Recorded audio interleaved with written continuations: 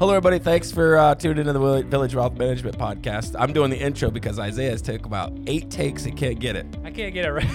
I keep practicing. I'm not sure what's going on, but so anyways, today I want to talk about deviation.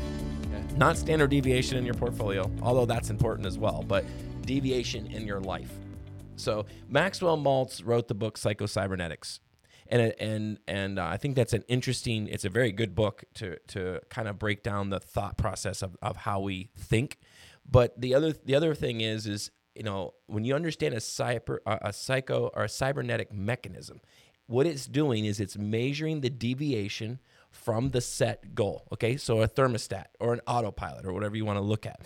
It says, hey, the autopilot's saying we got to run a 165 heading, and as soon as the airplane starts to go to a 163 heading or 164, whatever it's the mechanism set to deviate from, it immediately corrects and starts coming back. So it's constantly measuring the deviation from the set goal. The thermostat in the room set at 70 degrees. You open the door, it's cold outside, and the temperature drops. It immediately fires up the furnace and brings the temperature back up. So that's a cybernetic mechanism. We have those in our brains.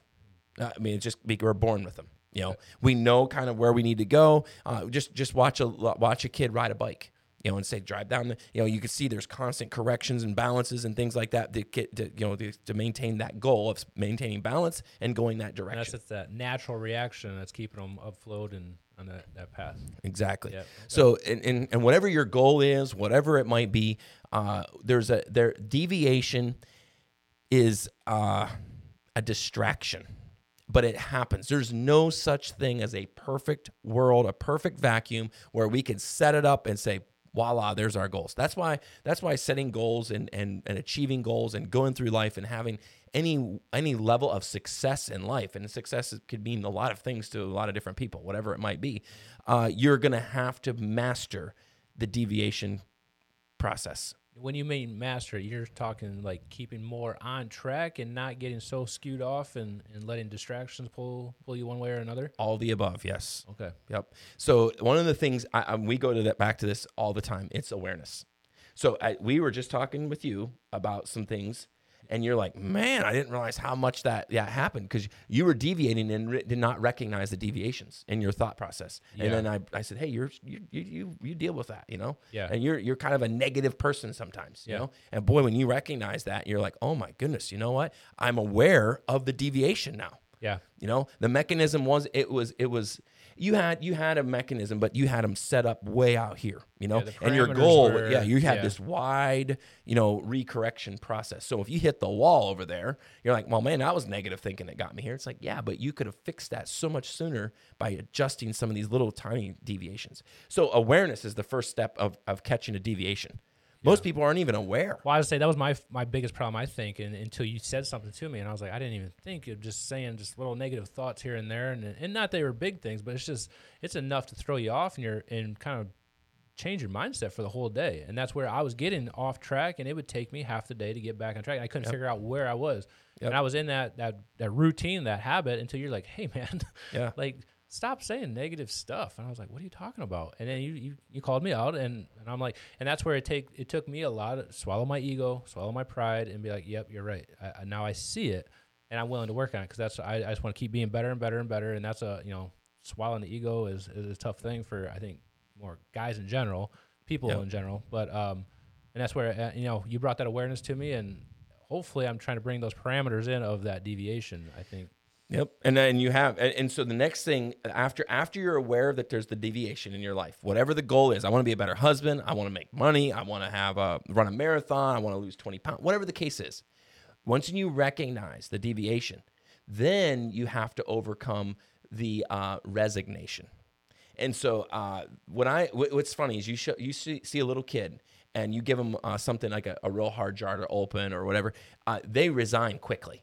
They look at it a little bit, and they're like, "Oh, I give up." So we are built in our brains to try something and resign. If it doesn't work, that's it. We're done.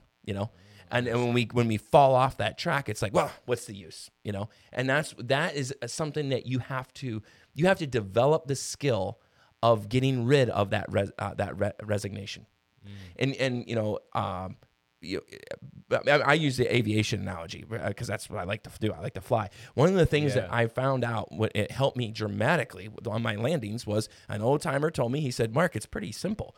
Just make the airplane do what you want it to do all the way till it stops. Quit stopping flying the airplane. Quit resigning. Quit saying, well, it's going to blow me this way. And you just stop. And he said, of course it's going to blow you that way. You're going to leave the runway. And I'm like, well, is it really that easy? The next time I made up my mind, no, I will fight this thing all the way to the bitter end and I landed and it was worked out. I'm like, oh, you got to be kidding me. I was resigning before I even recognized I was resigning. And so what happens is whenever we have deviation. So here's the thing, we were just talking yesterday about some other things in our lives that we're like, man, I'm recognizing this stuff. And then what happens is, we could become overwhelmed with the insurmountable task of saying, all I ever do is I get back on the rails and I fall off this side. Then I get back. It's like trying to walk on a really greasy, shiny pole I got to, tiptoe across on. It's like, well, I keep slipping, it's like constant. Yeah. Well, and you want to just say whatever, and you want to resign. And what happens when you resign, you fall deeper and deeper into that deviation. And to the point where you'll either lose faith that that process will even work, that goal is even worth it, or you're just going to, just reset the goal completely and just say, well, I'm just going to resign to be this, you know? So once you're aware, beware of the resignation, because that is a very dangerous and slippery slope. And every human being has an internal mechanism and we have to unlearn it and we have to relearn, is we just want to stop and give up, because from the time we're born, that's what we want to do. We just like, oh, that's too much. Here you go. You take it, Dad, So how do you make the resignation go away, quicker? I mean, is that just, knowing where you want to go with the goal and just keep working on that and saying, giving up is not an option. Like, you just got to keep going at it. Yep. And where I got to go yesterday, my youngest one wanted a pickle and she couldn't open the pickle jar. And she just grabbed the pickle jar and said, Dad, open the please. And I'm like, I appreciate using your manners. That was number one. But you got to try to open it. Like, and I honestly didn't want to open it because I can't stand the smell of pickle. So I'm like, I don't want to do it. Yeah. And so I'm like, you figure it out. If you want a pickle bad enough, you'll do it. But, that's, maybe it's a little extreme with, trying to twist a jar for a 2-year-old. But, at what point do you say, okay, if she wants that pickle bad enough, does she keep trying at it? Where she can just slam it on the ground, break the jar, and then you got pickle juice to clean up. Yeah. She can eat the whole jar of that. Yeah. But I mean, for someone, I guess in the older ages, where we've kind of customized and give up, we've learned, this practice of giving up and kind of walking away from stuff. I'm like, well, that's a little too hard. It's a waste of time at this point. It's not really doing anything for me. I think that goes back to the why. I think you have to say, like, for example, when I'm landing that airplane, it's like, oh no, it's going to stay on the runway and it's going to come to a complete stop where I could taxi it safely to the hangar. And because that's what I have no option. Whenever I'm on that final step, there is nothing else that matters. It doesn't matter if my tail's on fire, if it doesn't matter, it doesn't matter. Nothing matters at that point. It is 100% focused, 100%, and I'm going to land the airplane, So that why is very clear and very obvious, right? And then, it's easier to stay on task. Now, that whole process is 30 seconds? Yeah. So that's easy. Now, it's a much more difficult process when you're saying, hey, I want to lose 20 pounds, or I want to be a better thinker. I don't want to have these negative, and you're constantly going back to that emotional home that Ed Milet talks about. He said, we have these emotional homes that we feel comfortable in. Maybe it's conflict, maybe it's negativity, maybe it's positivity, hopefully, And so you have to disassemble, like we were saying yesterday, I have to disassemble some houses that my brain likes to go into. And I say, no, I'm gonna demolish that house. Unfortunately, it doesn't go with a big excavator. I have to take it down piece by piece until I can plant grass on that lot and say that no longer exists. My brain cannot go there because that house, I've disassembled it. It's gone. I have to stay in this house now. That's not like the snap of a finger kind of thing. You don't just tear that house down because we don't have the equipment to do that. So it's just like, this is a trained thought or process. And you're going to deviate back to that all the time. Yeah. And that's that's this life. That's how we're built. And that gets frustrating though, because I'm I go there quite a bit, and I'm like, I don't like that, and I ignore it. But it's just ignoring it doesn't really address it or start tearing it down as well too. So, So back to your question about how do you overcome resignation on that? Well, when you're in that home, in that nasty house that you didn't want to be there, you have to. I go back to that reverse engineering. This is how I go back to it. I say, wait a minute, okay, I'm here. All right, I don't want to be here. This is not the right place for me to be at in my head. Yeah, I have to get out of here, because I know if I stay here long enough, then And then you just, I mean, you kind of reverse engineer. If I stay here long enough, this is who I will become. Yeah. This thing will become my permanent jail. I won't be able to get out of it. I'll be negative all the time. I'll be pessimistic all the time. I'll be expecting the next thing to happen to me all the time. Sure. I got to get out of here. And so by using that thought process, it gives me the motivation to step back up, dust myself off, and say, all right, I'm out. And I'll pull another board out, I'll pull another nail or whatever, and I'm getting out of here. I'm going off to the other side, to go the other direction, know? So that's you have to kind of look and look at the end first and say, what's this going to do for me, long term? Yeah. How is this going to respond? How's my life going to look if I stay here? Yeah. So that to me is helpful. Using that more as a lesson, kind of, yep. But here the key is not when I find myself there, I've deviated too far. I want to catch that before I ever go. I just want to know, hey, you're turning down that street again. Whoa. Get out of here.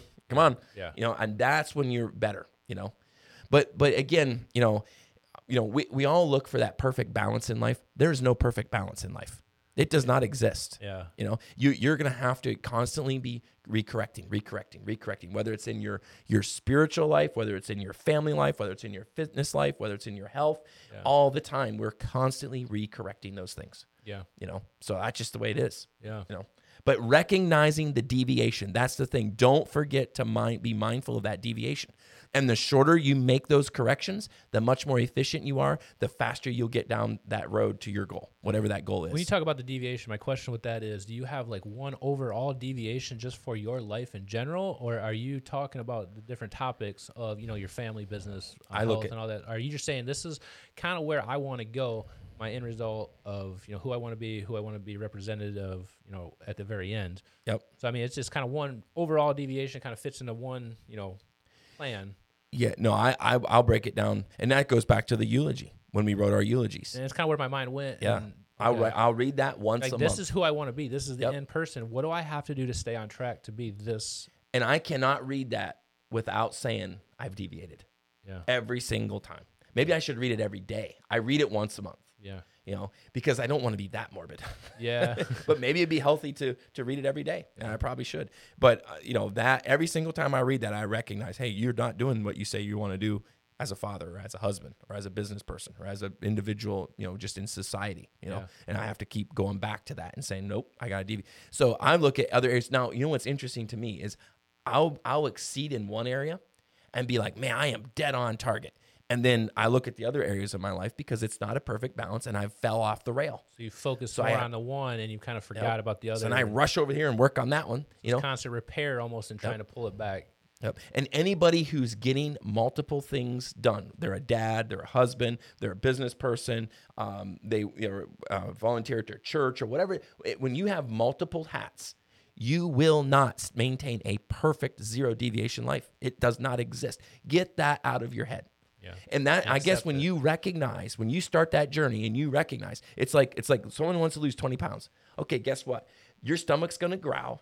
You're going to eat food you don't feel like eating. Yeah. And you're going to work out through sore muscles and mornings you don't feel like getting up. Just understand that now, recognize that now, and accept it now. Yeah. You're going to be better off.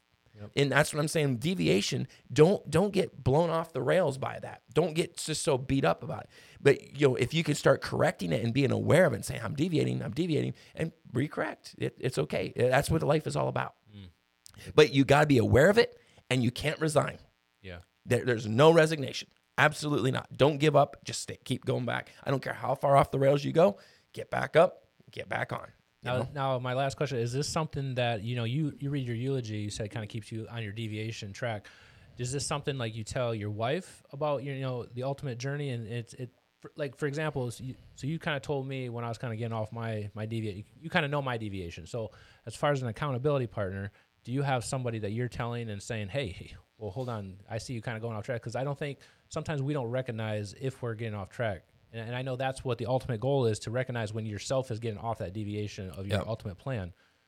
Yeah, I think, great teams, you look at the Navy SEALs, look at the Super Bowl winners, look at winning teams, and there's an accountability in there. They'll call you out. They'll be like, man, you're not playing.